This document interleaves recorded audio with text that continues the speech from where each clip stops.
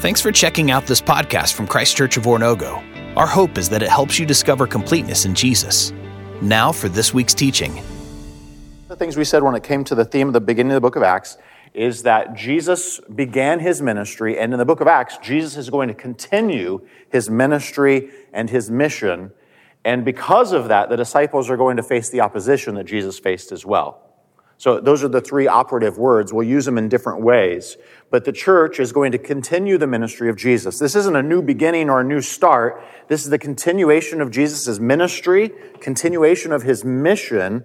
But because it's a continuation, we should expect to see some of the same opposition. And in fact, preview for today, the church, specifically Peter and John, that pairing should matter to us, and we'll talk about why.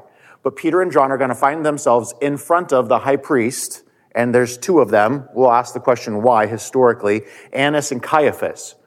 Right away in the first few chapters, we find this. The ministry and mission of Jesus continues, and they're going to face not just some of the same opposition, but they're going to actually be in front of some of the same people on trial, loosely speaking, as Jesus himself stood in front of. And Peter and John, if you remember, were the ones who entered into the courtyard that night that Jesus was on trial. This is going to be an important scene for Peter, because this is like, you ever had a do-over opportunity? Maybe you've had those moments in life where you're like, I've been here before, okay? Peter's been here before.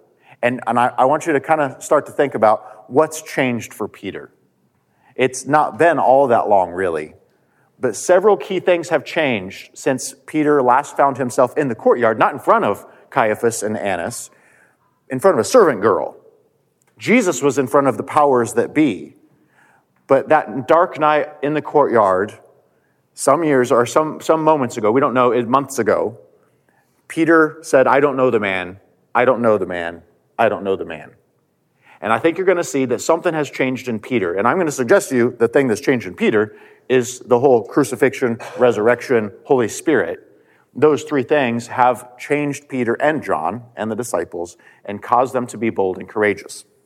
So we want to kind of preview that as we start this morning. So I want to open up with a word of prayer. Then if you have your Bibles, open up. We're going to open up to the book of Acts, chapter 2, and we're going to review just a bit. So here's where we're going to start. If you're looking in your Bibles, we're going to start back in verse 38, where Peter is giving a response. They were cut to the heart, and Peter gives a response. And that's where we're going to pick up this morning, somewhat of an overlap from last week. So let's pray. Father in heaven, I want to thank you for the opportunity we have to study your word this morning in this way. God, I want to thank you for those who have come this morning, those who are listening online. God, their desire to seek your word, to seek what you would say to them through your Spirit. God, I want to pray that you make us like Jesus. God, as his disciples, that you help us continue his ministry and his mission. God, recognizing that in this world we will at times face opposition, if not always face opposition if we're living fully for him. And so God, help us to recognize that and to live courageously and boldly. We pray today that as we observe some of the responses of the church, God, that we could be a church like that we could be a church that is responding to what you have done, God, in ways that are giving ourselves completely to you in surrender. Father, I pray these things in Jesus' name. Amen. One of the things we talked about last week is a way of just reminder. Try to get, a lot has happened last week, hasn't it? I told some of y'all this morning when I walked in, it feels like I'm coming out of hibernation out of the last few days.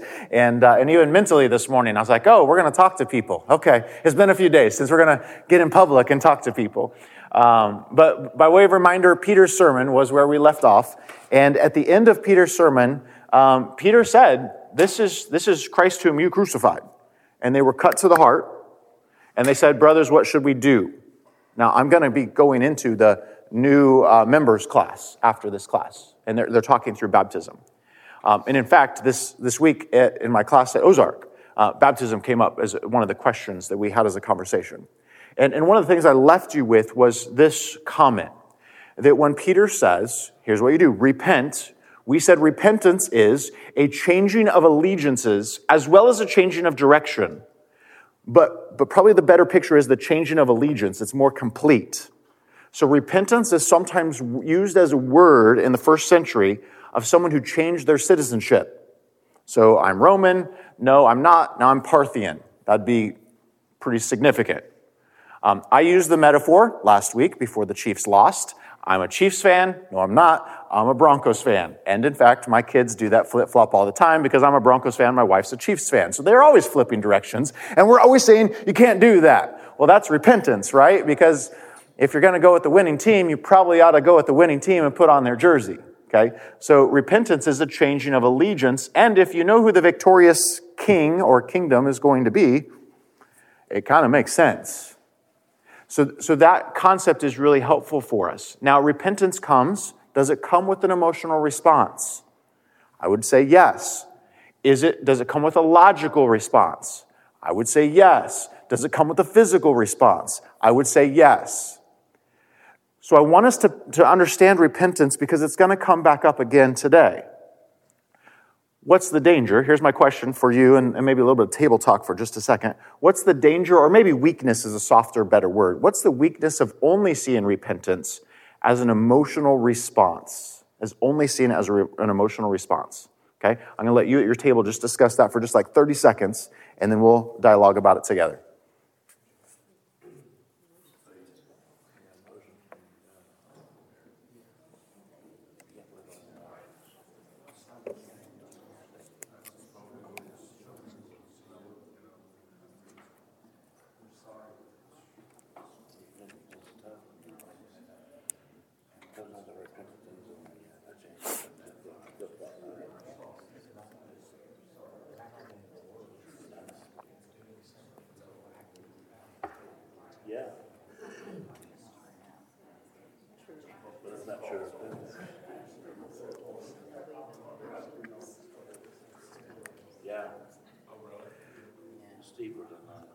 Okay, and I'm just kind of hearing some of the table talk. We would all probably agree that emotions can be fickle, okay? Now, after class last week, I had a couple of you come up and ask some questions about even that dialogue we had about emotions, because emotions aren't bad, are they? But when it comes to kind of the existential idea that I want to feel my faith, sometimes that can lead us in places that are not necessarily going to be healthy places, because God has created us to be holistic. So we are thinking, going, doing, feeling people. I don't want to discount emotions, but I do want to acknowledge this. Repentance is something that is holistic. It is mental. We're making a decision. And the word I like is the allegiance word. We're making a decision to change our allegiance. We're also physically then changing some of our behaviors. Notice this is in response to the gospel, not to earn the gospel. Okay, not to earn God's favor. So we're changing our direction, and yes, that should cause, they're cut to the heart. That should cause an emotional response as well. So repentance. We're going to see this come up multiple times. The second phrase there is repent and be baptized. I want you to notice the word be. That's kind of a weird word to emphasize, but that word is a passive idea. In other words, you actually can't baptize yourself. You can't go do this. That's really important for us to understand. That when someone comes and asks me what my understanding of the Bible is, what is the normal way someone comes to Christ? That's one of the patterns we want to ask. Now, the book of Acts, you're going to notice there's lots of different things that happen. Okay, that sometimes there are exceptions, and we want to just acknowledge those in the book of Acts. But one of the things I want to start with here is this dynamic, that being baptized is not something I'm doing to earn salvation. Okay? And in fact, we could answer that question, what shall we do, lots of different ways, and different groups do, and I want God to be the judge of that. I said that last time we were together. But if I want to ask what's the normative, I want to come to this question. So what is baptism? Baptism to me is a passive act that is done for you by two different groups of people. Number one, obviously, this is something that God is doing, or that Jesus is doing when you are baptized. Romans 6 says you are united with him in his death and in his burial and his resurrection at baptism. There is something spiritual that happens at that moment as you are, Peter would say, making a pledge, an appeal of a good conscience, and as you're being washed and as you're being able to symbolize this death, burial, resurrection. And in fact, here's what's weird. First century word baptism was always a violent word. Josephus uses this word to talk about a sword that was sunk into someone's belly. It was baptized. That's kind of gross. He uses this word to talk about a ship that was baptized because it sunk and it didn't come back up. And he uses this word to talk about Herod the Great, who he baptized his brother-in-law, Aristobulus, who was a high priest that he appointed, and then he decided he wanted to appoint someone else. Herod the Great's not always that great. And so he brought him to Jericho and he baptized him in one of his bathhouses. But he didn't let him come back up. Like, this is some of your fear for baptism, right? Is that you would have someone put you down and you would bubble and quit bubbling at some point. It actually is a death word. And notice when we use it, it's a violent death word as well. We die to ourselves. It's something that we can't do, but we unite ourselves with Jesus, and he is the one who buries us with him and raises us with him. Here's the other thing. Here's the other group. Not only Jesus, but the church is the one who does this. It's not we who do this act. We are actually submitting ourselves to Jesus, and we're submitting ourselves to the church. And the church is the one who welcomes us in through this. You can call it what you want, initiation rite, you could call it those things, but the church is the one who brings us into the community through this identifiable marker as we are baptized into Christ, into that relationship. That's that phrase, into Christ, that's used over and over again of baptism. And so I want us to recognize this dynamic and also recognize, okay, so that opens up a lot of questions, because what about the person who has, that's the leading question, what about the person who has not been baptized? One of the principles that of interpretation of the Bible that I would align to, and I think church-wise we'd align to, is this: where the Bible speaks, we speak. Where the Bible doesn't speak, we want to allow for some freedom and not necessarily draw hard lines there. So here's my answer to that question, and again, this is me speaking. Okay, here's my answer to that question: is I don't always know. What happens to a person who has not been baptized in this way and is a follower of Christ? Seems like they have repented and they are bearing the fruits of repentance and they're bearing that in their life.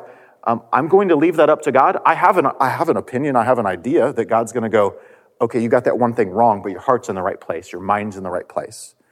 But I am going to come back to the opportunity to say, but let's teach about the beauty of baptism and the significance of it and the symbolism of it and the importance of it in the New Testament, and encourage them to walk down this road as well. But not do it in a divisive way, do it in a way that allows them to see this picture in Scripture of our unity that we have in Christ and in the church.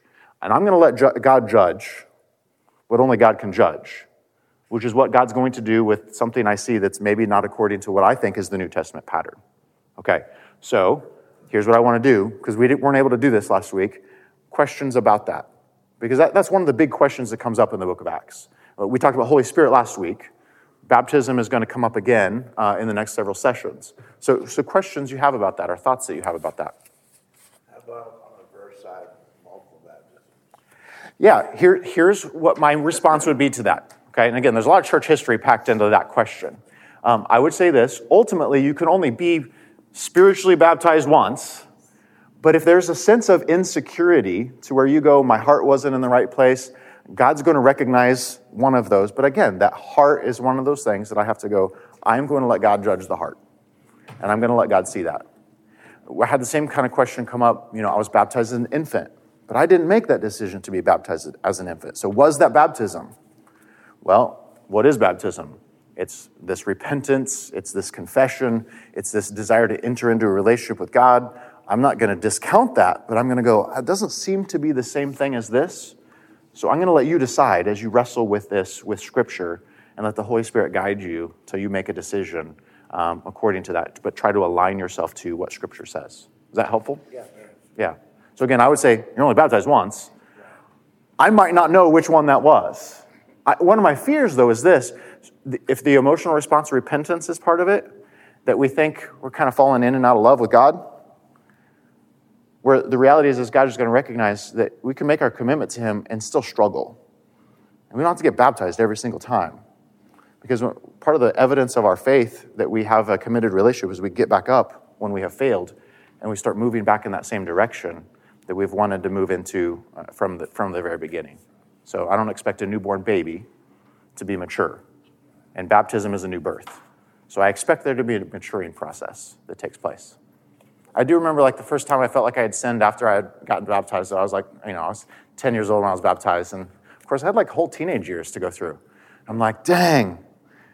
And part of the reality is that new birth represents the fact that we always need the blood of Jesus covering us. And we always need that grace. And so it's important for us to recognize that dynamic of what that's for. Yeah. Other questions, other observations? One of the things I've struggled to understand, just living in the modern world, Yeah. we're disenchanted and scientific. Yeah. And it's easy to look at it and go, okay, we're just getting wet. Yeah. What are we really doing Yes. other than getting wet? Yeah. Like, so I kind of struggle, like, what am I even accomplishing other than... I think that's a great observation. Maybe one of the ways I'd answer that, because I have a little bit of a skeptical mind as well, one of the ways I'd answer that is marriage ceremonies could be the same thing. You're just exchanging a ring, signing a paper, and yet it does change everything. That declaration changes everything. So there is a covenant that is being made there more than anything. So more than the water, it is a symbol. So more than the physical water, it's a symbol of what is going on. And it is therefore a covenant that is taking place in the same way that marriage is a covenant. When we exchange symbols and we light unity candles, those things become part of that, the theological word or the churchy word would be sacrament, that unites two covenantal parties together. So it's a good question. I don't think it's the water physically that saves a person. It is the moment of that symbol all coming together with what God has done supernaturally through Christ, through the Spirit. It's a good question. Does that move in that direction of answering that question? Yeah, I think so. Because I guess like sometimes I kind of get the sacrament part of it, but then at the same time, like, well, it's like when we do communion, it's just a cracker and juice. Wait, what are we really doing? And I would say, again, part of it is that God has created us to have physical moments of demarcation that remind us of things. So, Israel crosses over the Jordan River. What do? They build an altar there to remember it. We build monuments. That's been human history forever. As we build we have these physical markers that remind us of things. And so one of the things that's helpful for me is when I can say, hey, when did you accept Christ? And I can say, here's when I accepted Christ. I have this physical marker of when I passed through the water. And it's very Jewish, by the way, to pass through the water, to have that be a physical marker.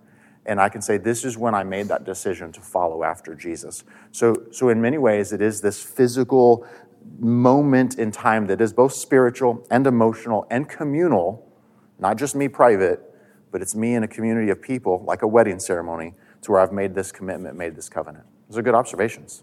And sometimes the Christian churches of Christ, are accused of being, here's a very technical phrase, water regenerationalists, that it's the water who gives you the new birth. That's not actually what we believe.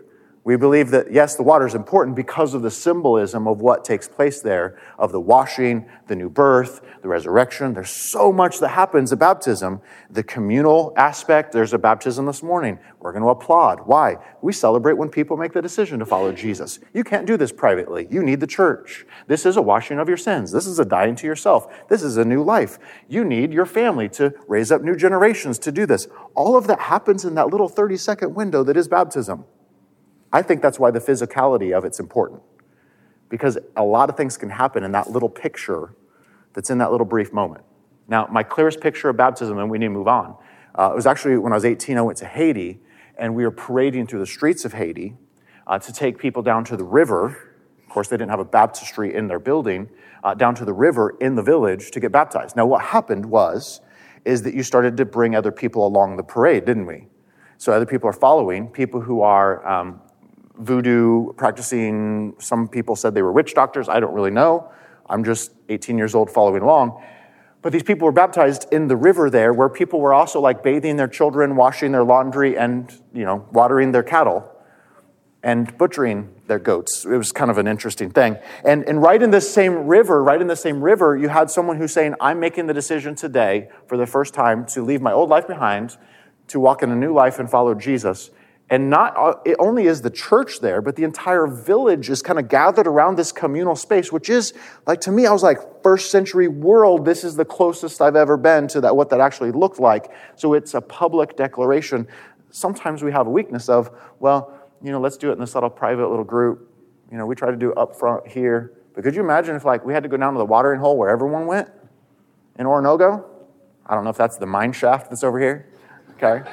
But if that's the communal, that's the water cooler where everyone goes, can you see all of a sudden how baptism becomes this very public, very bold, allegiance-setting declaration? It's a clear picture of, I am now following Jesus. And now the entire community knows. You're not hiding that. It's not secretive.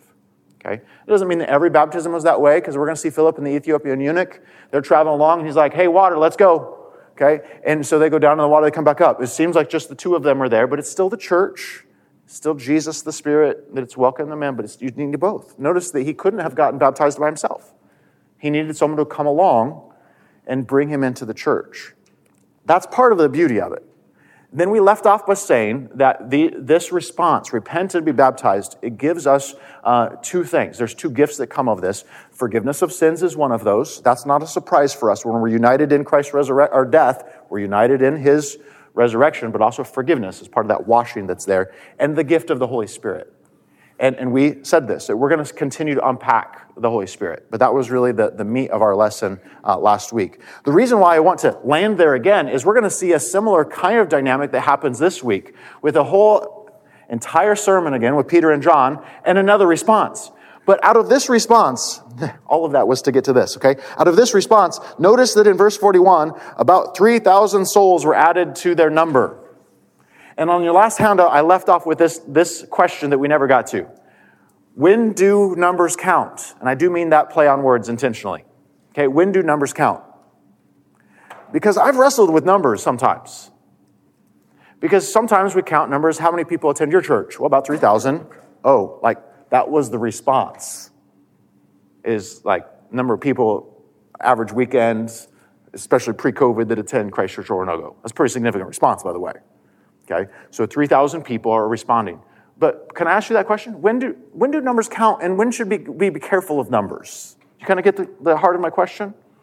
What are your thoughts about that? Discuss that at your table, just 10, 15 seconds, and then I'll ask some of you your response. How should we deal with numbers in the church?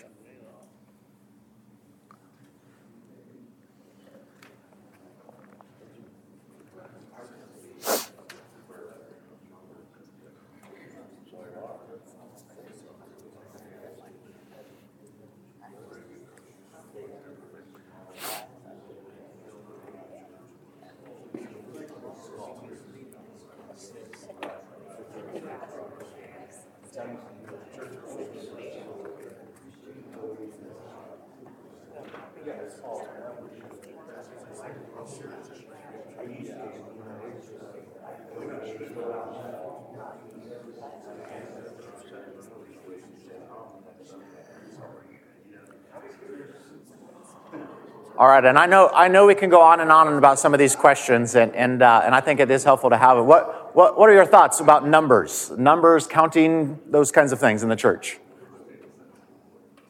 I always love it when I'm like, okay, you just discussed this out loud at your table, and now no one's going to say anything. Yeah, what are your thoughts?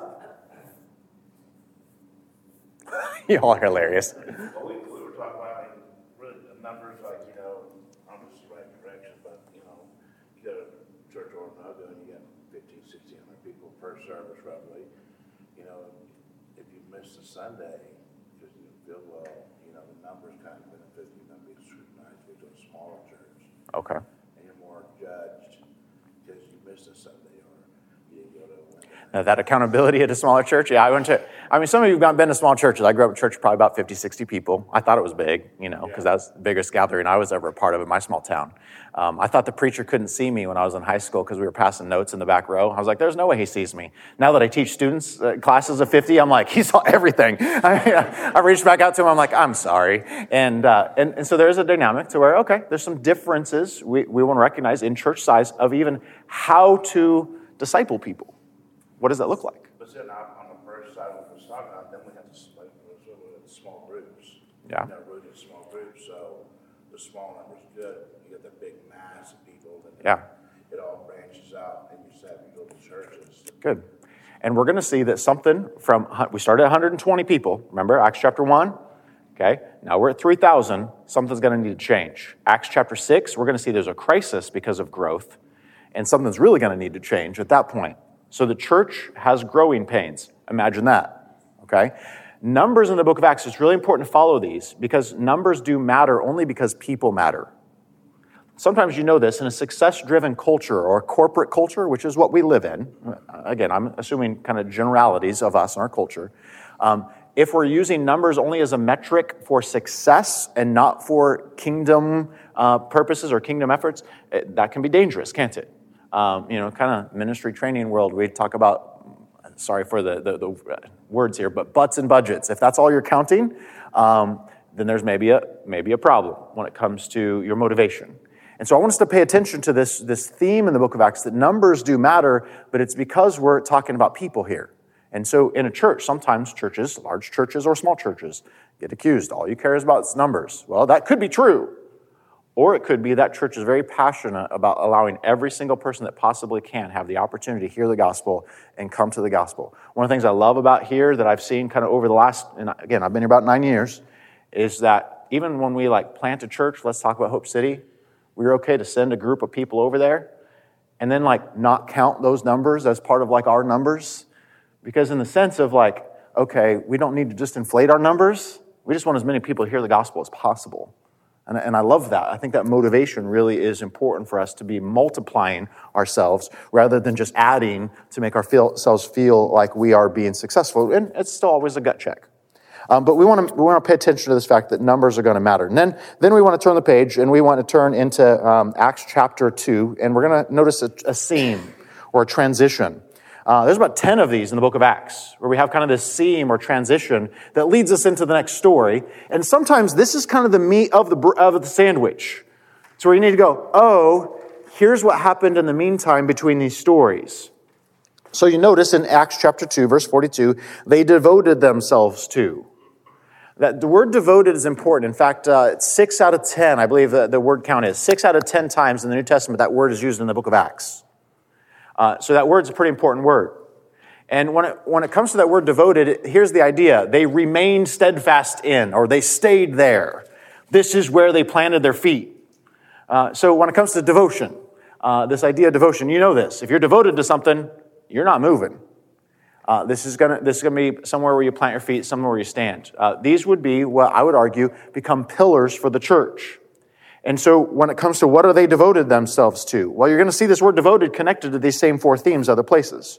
They devoted themselves to, notice, the apostles' teaching, the fellowship, we'll come to all of these words in just a minute, the breaking of bread, and to prayer. When it comes to the apostles' teaching, one of the things that's important for us, remember chapter 1, is that we brought the 12 disciples again together, and they said we need to appoint someone in Judas' spot because we need to have these representatives of those who were with Jesus and who were witnesses of the resurrection. The early church expected that a testimony of what Jesus had taught and what he had done and the significance of that would be written down. How do I know that? It's a good question that you'd ask me that. Here's how I would know that. The Jewish background of the church is the way that I know that. Because the Jewish expectation would be this, that every time God institutes a new covenant, or every time God moves Israel into a new place, or there's judgment, and they're waiting his promise, what happens? God sends someone, his representative, a prophet, king, and they write down God's message for that new phase in Israel's history. There is actually a Jewish expectation that when we have a new covenant, that his representatives would actually write down the testimony of what was taught in that new covenantal phase. So now we have the apostles, and they are teaching what Jesus had taught to these early believers. It's not a surprise then, because of the Jewish expectation, that would eventually get written down in a book format. But you need to know, in the first century world, that was rather rare. Pagan temples didn't have a written book. It's very Jewish to have the Torah, or to have, we would call it the Bible, to have it written down in written form. That's a fairly rare thing in the first century Greco-Roman world. So this expectation is helpful for us to go, why did they all of a sudden start writing these letters down and receiving these letters? And when did these things start to be recognized as Scripture, as Bible? And I would argue early. They were starting to receive these as authoritative, coming from the apostles, those who had been with Jesus and sent by Jesus. Paul, by the way, refers to Peter's writings that way. He says, Peter refers to Paul's writings that way, Peter says some of the things about Paul. He says, Paul's writings, some of the things he writes, some of those things are hard. And I would go, yes, they are. Okay.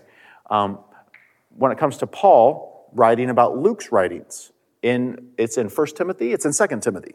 In 2 Timothy, Paul is writing about Luke, and he says, as Scripture says, and he quotes Deuteronomy, and then he quotes the Gospel of Luke. It's verbatim. It's from the Gospel of Luke.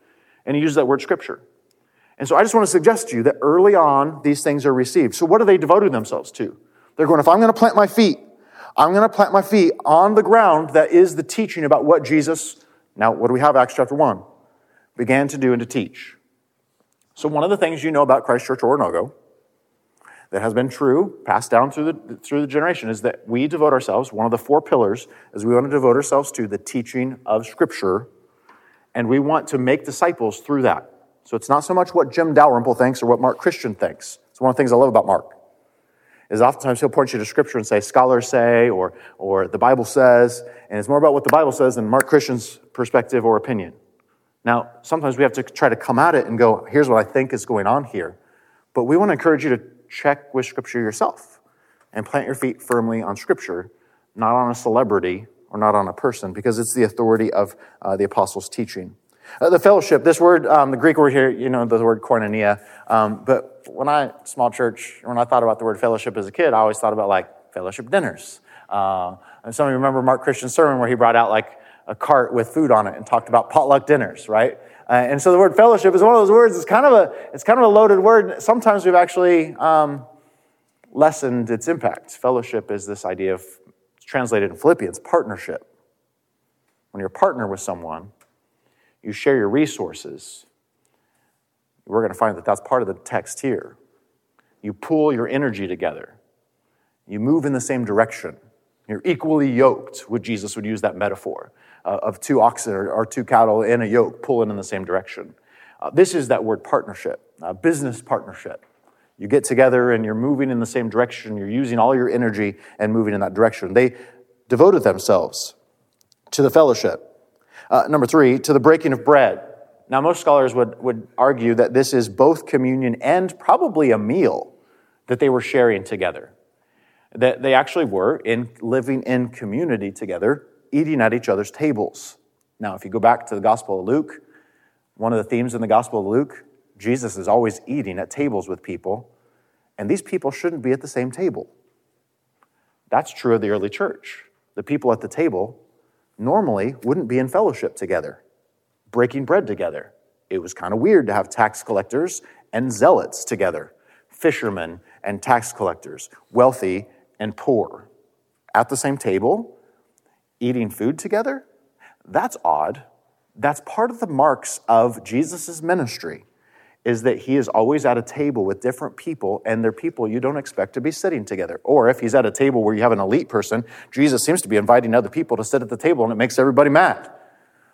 So, you think it's the same way today, in modern days? I think it should be. I think there should be a dynamic where our table is one of our best ministry tools for the church. So, we as a church have been talking about the people coming as refugees from Afghanistan. My wife and I had the opportunity with another person here to eat with them. They fed us. And there is this moment that happens when you're at fellowship with someone's table to where you humanize one another. You see each other eye to eye. But there's also a dynamic that says we're family. We have now eaten together.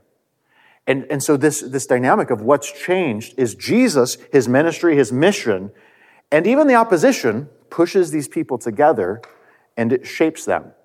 Communion is part of this. And so this breaking of bread, what happens at the end of the book of Acts when they break the bread, the 2 guys on the road to Emmaus, when Jesus breaks the bread, they see Jesus clearly. And communion is a part of what we do symbolically as a part of that, we are coming around why do we call it Lord's table? Because we are all coming equal around this table. Now, my hope is we do both. We're going to see that the church is going to grow. They're going to spread out. So not all of this is going to be doable. You can't get 3,000 people around the table. So I'm assuming it's going to be broken out into houses, which is what we're going to see. But I want to recognize that this principle of are we all at the same table? Do we see each other eye to eye? This is something they're devoting themselves to. And they're also devoting themselves to prayers. Now, the early church at this point in time is still practicing, they're still going to the temple. So we're going to notice that there are times of prayer. And in fact, I've listed them for you later on in your handout. We're going to notice that there are regular times of prayer, 9 o'clock in the morning, noon, and 3 o'clock in the afternoon. So these would be times that they would, if they could, go to the temple to pray, or they would stop where they were to pray.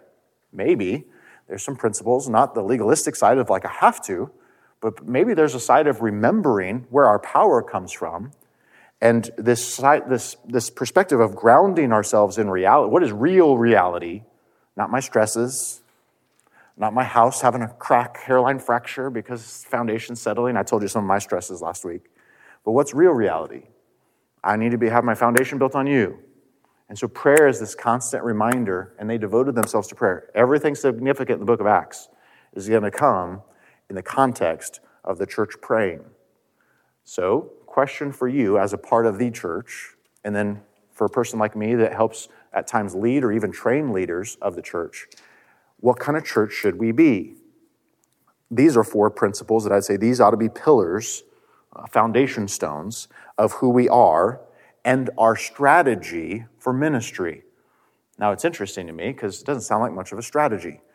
It's very much a dependence upon God and His power to work through us rather than us doing things for God on His behalf. So when we are dedicating ourselves to the apostles' teaching, we want God's word to move. When we're in fellowship, we want to be together. We want this community to be what moves.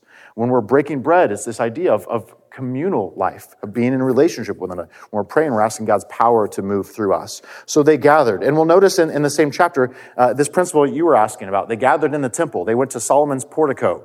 I've given you a picture of that on the second page, I believe, of your handout. As best as we know, where Solomon's porch or Solomon's portico was. This would be on the eastern side of the temple. On the very left side would be the royal stoa. But these are significant size structures.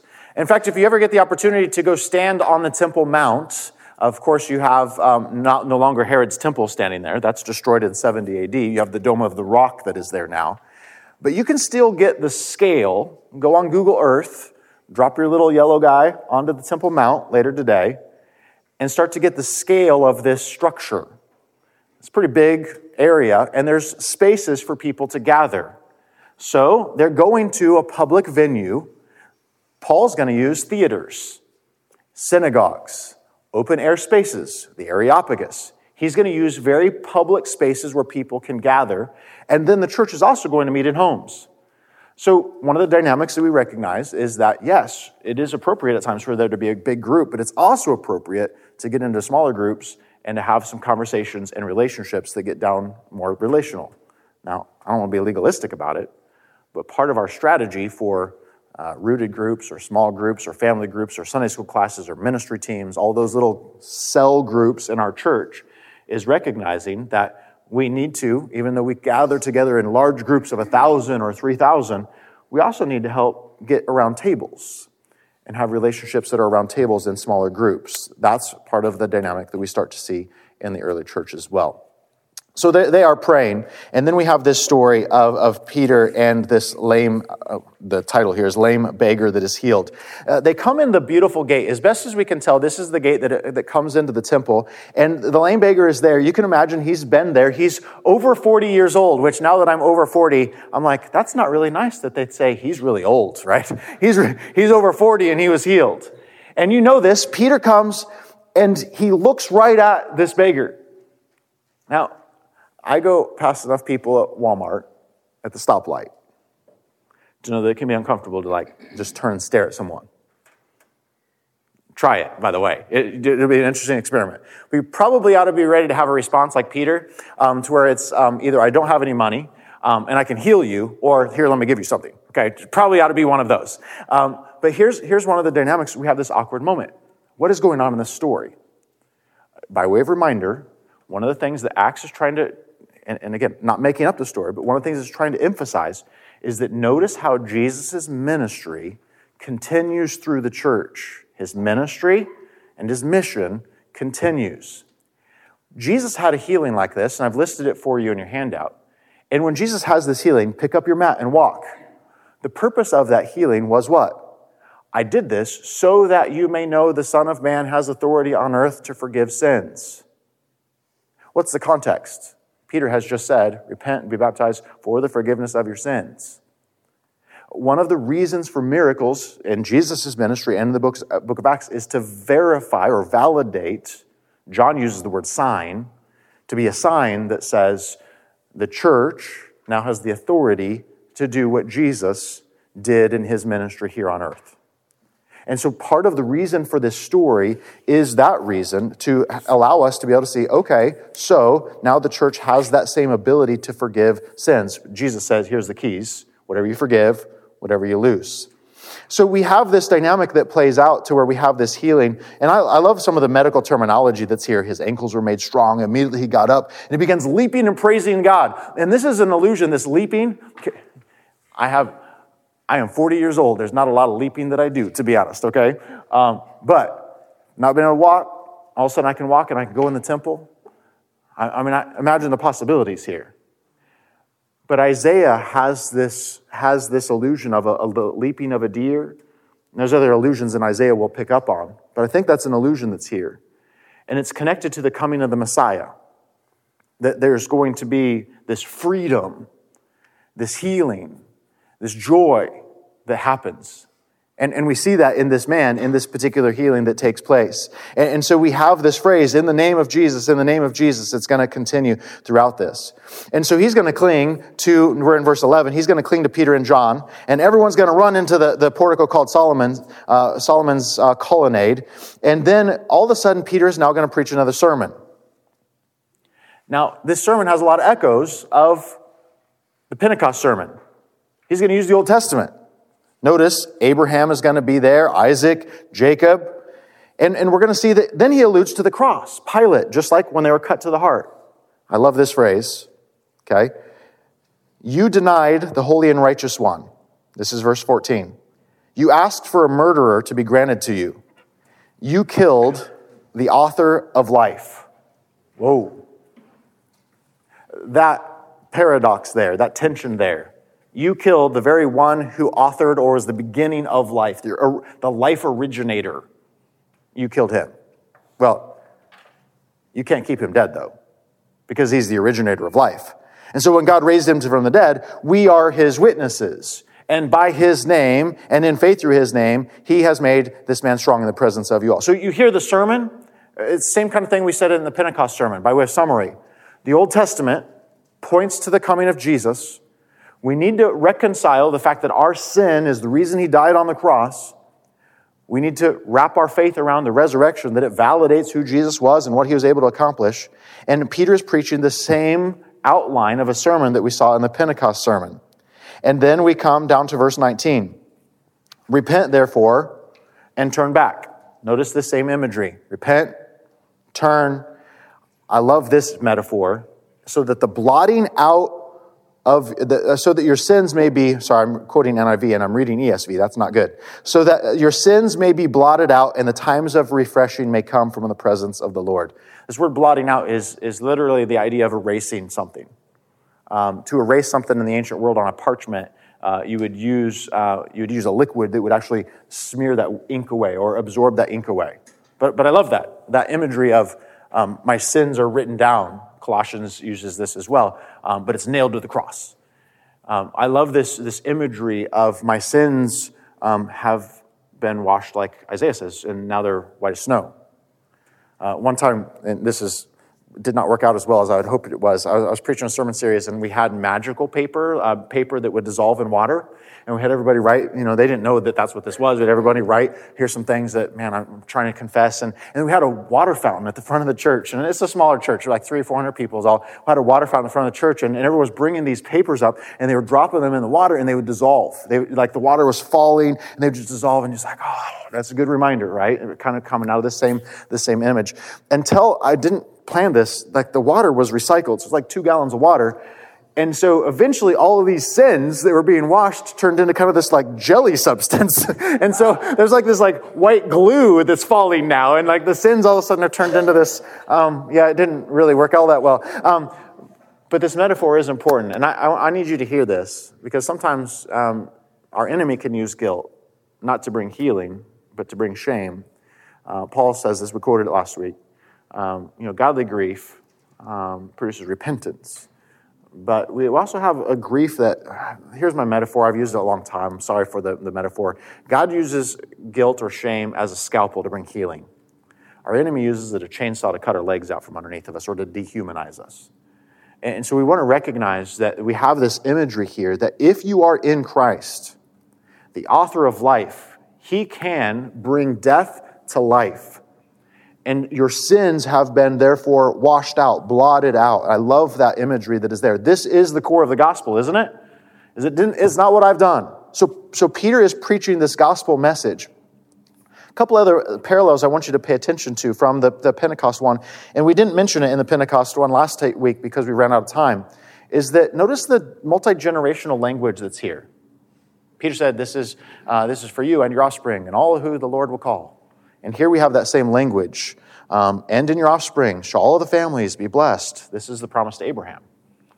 But it's this multi-generational thing. I don't think we should minimize the fact that most baptisms that happen are parents baptizing or grandparents baptizing their children and their family. That's actually the core picture of how this is meant to work, is a generation that tells the story to the next generation and tells the story to the next generation. And tells the story to the next generation. And we're obviously bringing in neighbors and friends and other people as well, but we're continuing, perpetuating this story, this legacy of faith down through the generations. This is how God designed this to work, and we're seeing this promise in Peter's sermon. So Peter preaches a sermon. That's not a surprise for us. And it's very similar to what we saw in the Pentecost sermon. We see the Old Testament. We see Moses. We see Samuel. We see allusions to Isaiah. And I've listed some of those for you there. But what I want us to see is this last scene. We'll take the last 20 minutes or so to talk about chapter 4, verses 1 through 31. Is we come to this moment to where now we don't have kind of this segment to where we have, and the disciples devoted themselves to the apostles' teaching. Now what we have is responsive opposition. In the next few sections, the next few weeks, we're going to see that because they modeled themselves after the ministry and mission of Jesus, they're going to get some of that same response of opposition. We have not had a lot of that thus far. We're going to start to see that. Some of it's going to be external, beginning of chapter 4, or external. Some of it's going to be internal. We're going to talk about 2 people who said, oh yeah, we're going to give up our property, all of it, and they lied. Some of it's going to be internal. Does the church ever struggle with external threats, and then if not, internal threats?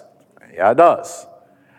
That's part of the reason why people in our context often say, I don't want to go to church because I don't like Christians. Because sometimes internal threats are actually the bigger threat. And so we need to wrestle with some of those things. Okay? So we have this opposition. And again, we're not going to read it verbatim. I'd encourage you to do so. But a couple things I want to point out. It mentions the high priestly family. This is and I started with this. This is exactly the same group of people Jesus was in front of his trial. How can Annas and Caiaphas both be high priests? Well, it's a little bit of the power dynamics with Rome. Rome reserved the right as the oppressors to appoint the high priest. Thus why Herod the Great, as one of the Roman puppets, baptized his brother-in-law and appointed a new high priest because he had that right, he had that authority.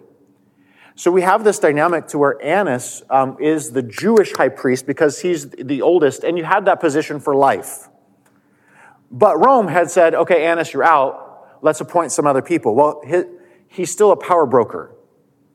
And so out of the people who followed Annas as high priest, multiple of them, I think it's like 5, maybe 6 of them, were his sons or sons-in-law. Caiaphas is his son-in-law. So Annas is the godfather. Okay, sorry, I've never seen that movie. I probably ought to at some point in time. Annas is the godfather. Caiaphas is the Roman puppet, but political leader, a young up-and-coming leader, young's relative. But Jesus had been in front of them. You get the story.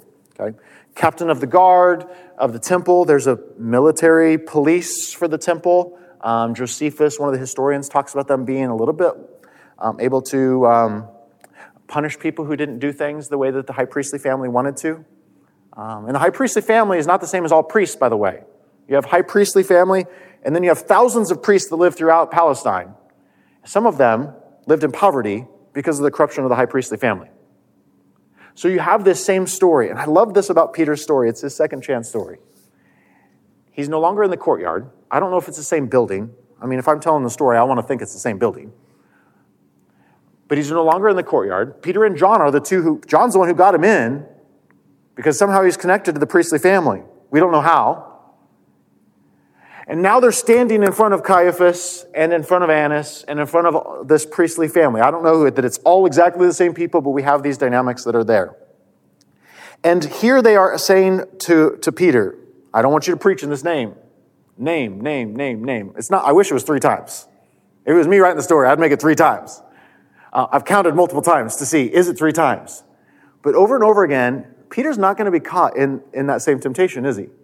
Okay? I don't know the man. Peter's like, in the name of. And I love that about Peter. What's changed? Well, we've already said crucifixion has changed. Resurrection has changed. The coming of the Holy Spirit has changed. And so this is in many ways Peter's second trial in front of those who oppose Jesus. And so Acts chapter 4, verse 13 is one of my favorite verses in all the book of Acts. Maybe it's because I see myself as kind of a blue-collar, ordinary man. They saw the boldness, Peter and John. They perceived they were uneducated, common men. This man's a Galilean, is what they said of Peter in the garden, didn't they? We can tell by his accent. They were astonished, and they recognized that they had been with Jesus. I hope that's true of you. That you don't need to have all of the answers, but that someone will recognize that you are a disciple of Jesus. And I actually hope that's true of the church. That they will recognize that we are people who are followers of Christ first and foremost. And so this particular passage for me helps frame up some things as we move on in the course of the narrative of the book of Acts. But in this dynamic, I want it to be true of me first and foremost. That I want to spend time with Jesus and therefore have the ability to speak about his name and people be astonished and go, what's changed? Why are you that way?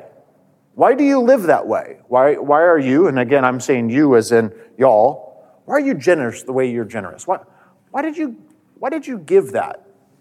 Why did you invite them over? Why do you get up on an icy morning and go to church in Oronogo every Sunday? Why do you do some of the things you do? Why do you parent the way that you parent? Why do you say no to some of the things you say no to? You see, it's not so that we earn anything. It's because we're followers of Jesus. And so, because we're followers, we continue the ministry and the mission, and sometimes we face the opposition that Jesus faced.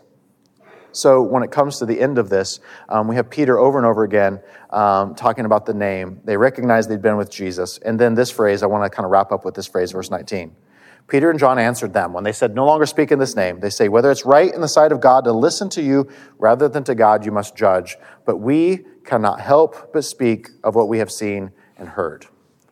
Well, notice in the book of the entire New Testament, there's a theme of when is it appropriate to act in a way that would not be in submission to governmental leaders. But there's also a theme in the New Testament that encourages us to submit to governmental leaders. You notice that? This is one of those helpful verses that says, I'm going to submit as a disciple of Jesus, trusting that he is ultimately sovereign over government, until the place where government says, I need to do something that would not allow me to then also be in submission to God. And then I follow God, and I probably am at risk of losing something. It's going to be a detriment to me. Sometimes we actually get that upside down. And we go, I'm not going to submit because I need and I have wants and I have. That's actually the opposite of what the New Testament does. So we want to follow the theme of the book of Acts, is that we submit ourselves to God, first and foremost, as our allegiance. There's that repentance idea, allegiance. And if we can, we're going to live in peace and harmony. We can go to Romans, we can go to 1 Peter, we can go to different places. We're going to live in peace and harmony, be submissive to the people that in God and his sovereignty he has placed over us. Notice Nero is emperor. It's not like it's, a Christian leader. But at some point, if they say, you need to do this, and that's in direct opposition to what faithfulness to God looks like, then we say, no, I need to go with my allegiance here. And it's probably going to cost us something, not gain us something. And so we want to live with some of that tension. And again, we're going to see this come out in the narrative in other places. But I want you to wrestle with that in your own discipleship. Because one of the things we've done with Acts, here's part of the reason for our study, is we want to look at the pattern and say, not what's the formula for how do we do church, but what's the pattern for how do we follow Jesus as disciples? How do we follow Jesus as disciples as the Holy Spirit enables us or empowers us? How do the acts of Jesus continue through us as we continue his ministry, his mission, and at times face opposition? Okay, so that's what we're going to close out today. Here's what I'll notice and kind of preview for next week. When we come back together, we have another theme. One of those themes or transition phrases. Verse 32, all the believers are going to have everything in common. And then that's going to actually bring some internal conflict that's going to take place as well. So we're going to start next week in verse 32 of Acts chapter 4, if you're trying to read ahead. I've put the schedule for you. We're going to be all the way through Acts chapter 6, verse 7 next week, in case you're trying to read ahead. Okay? We'll see you next week. Thanks for coming in. I'll be around if you have questions like we did last week. Thanks again for checking out this podcast from Christ Church of Oronogo. We hope that this teaching is helping you discover completeness in Jesus and encourages you to help others do the same. If you're interested in learning more about Christ Church, visit us online at cco.church.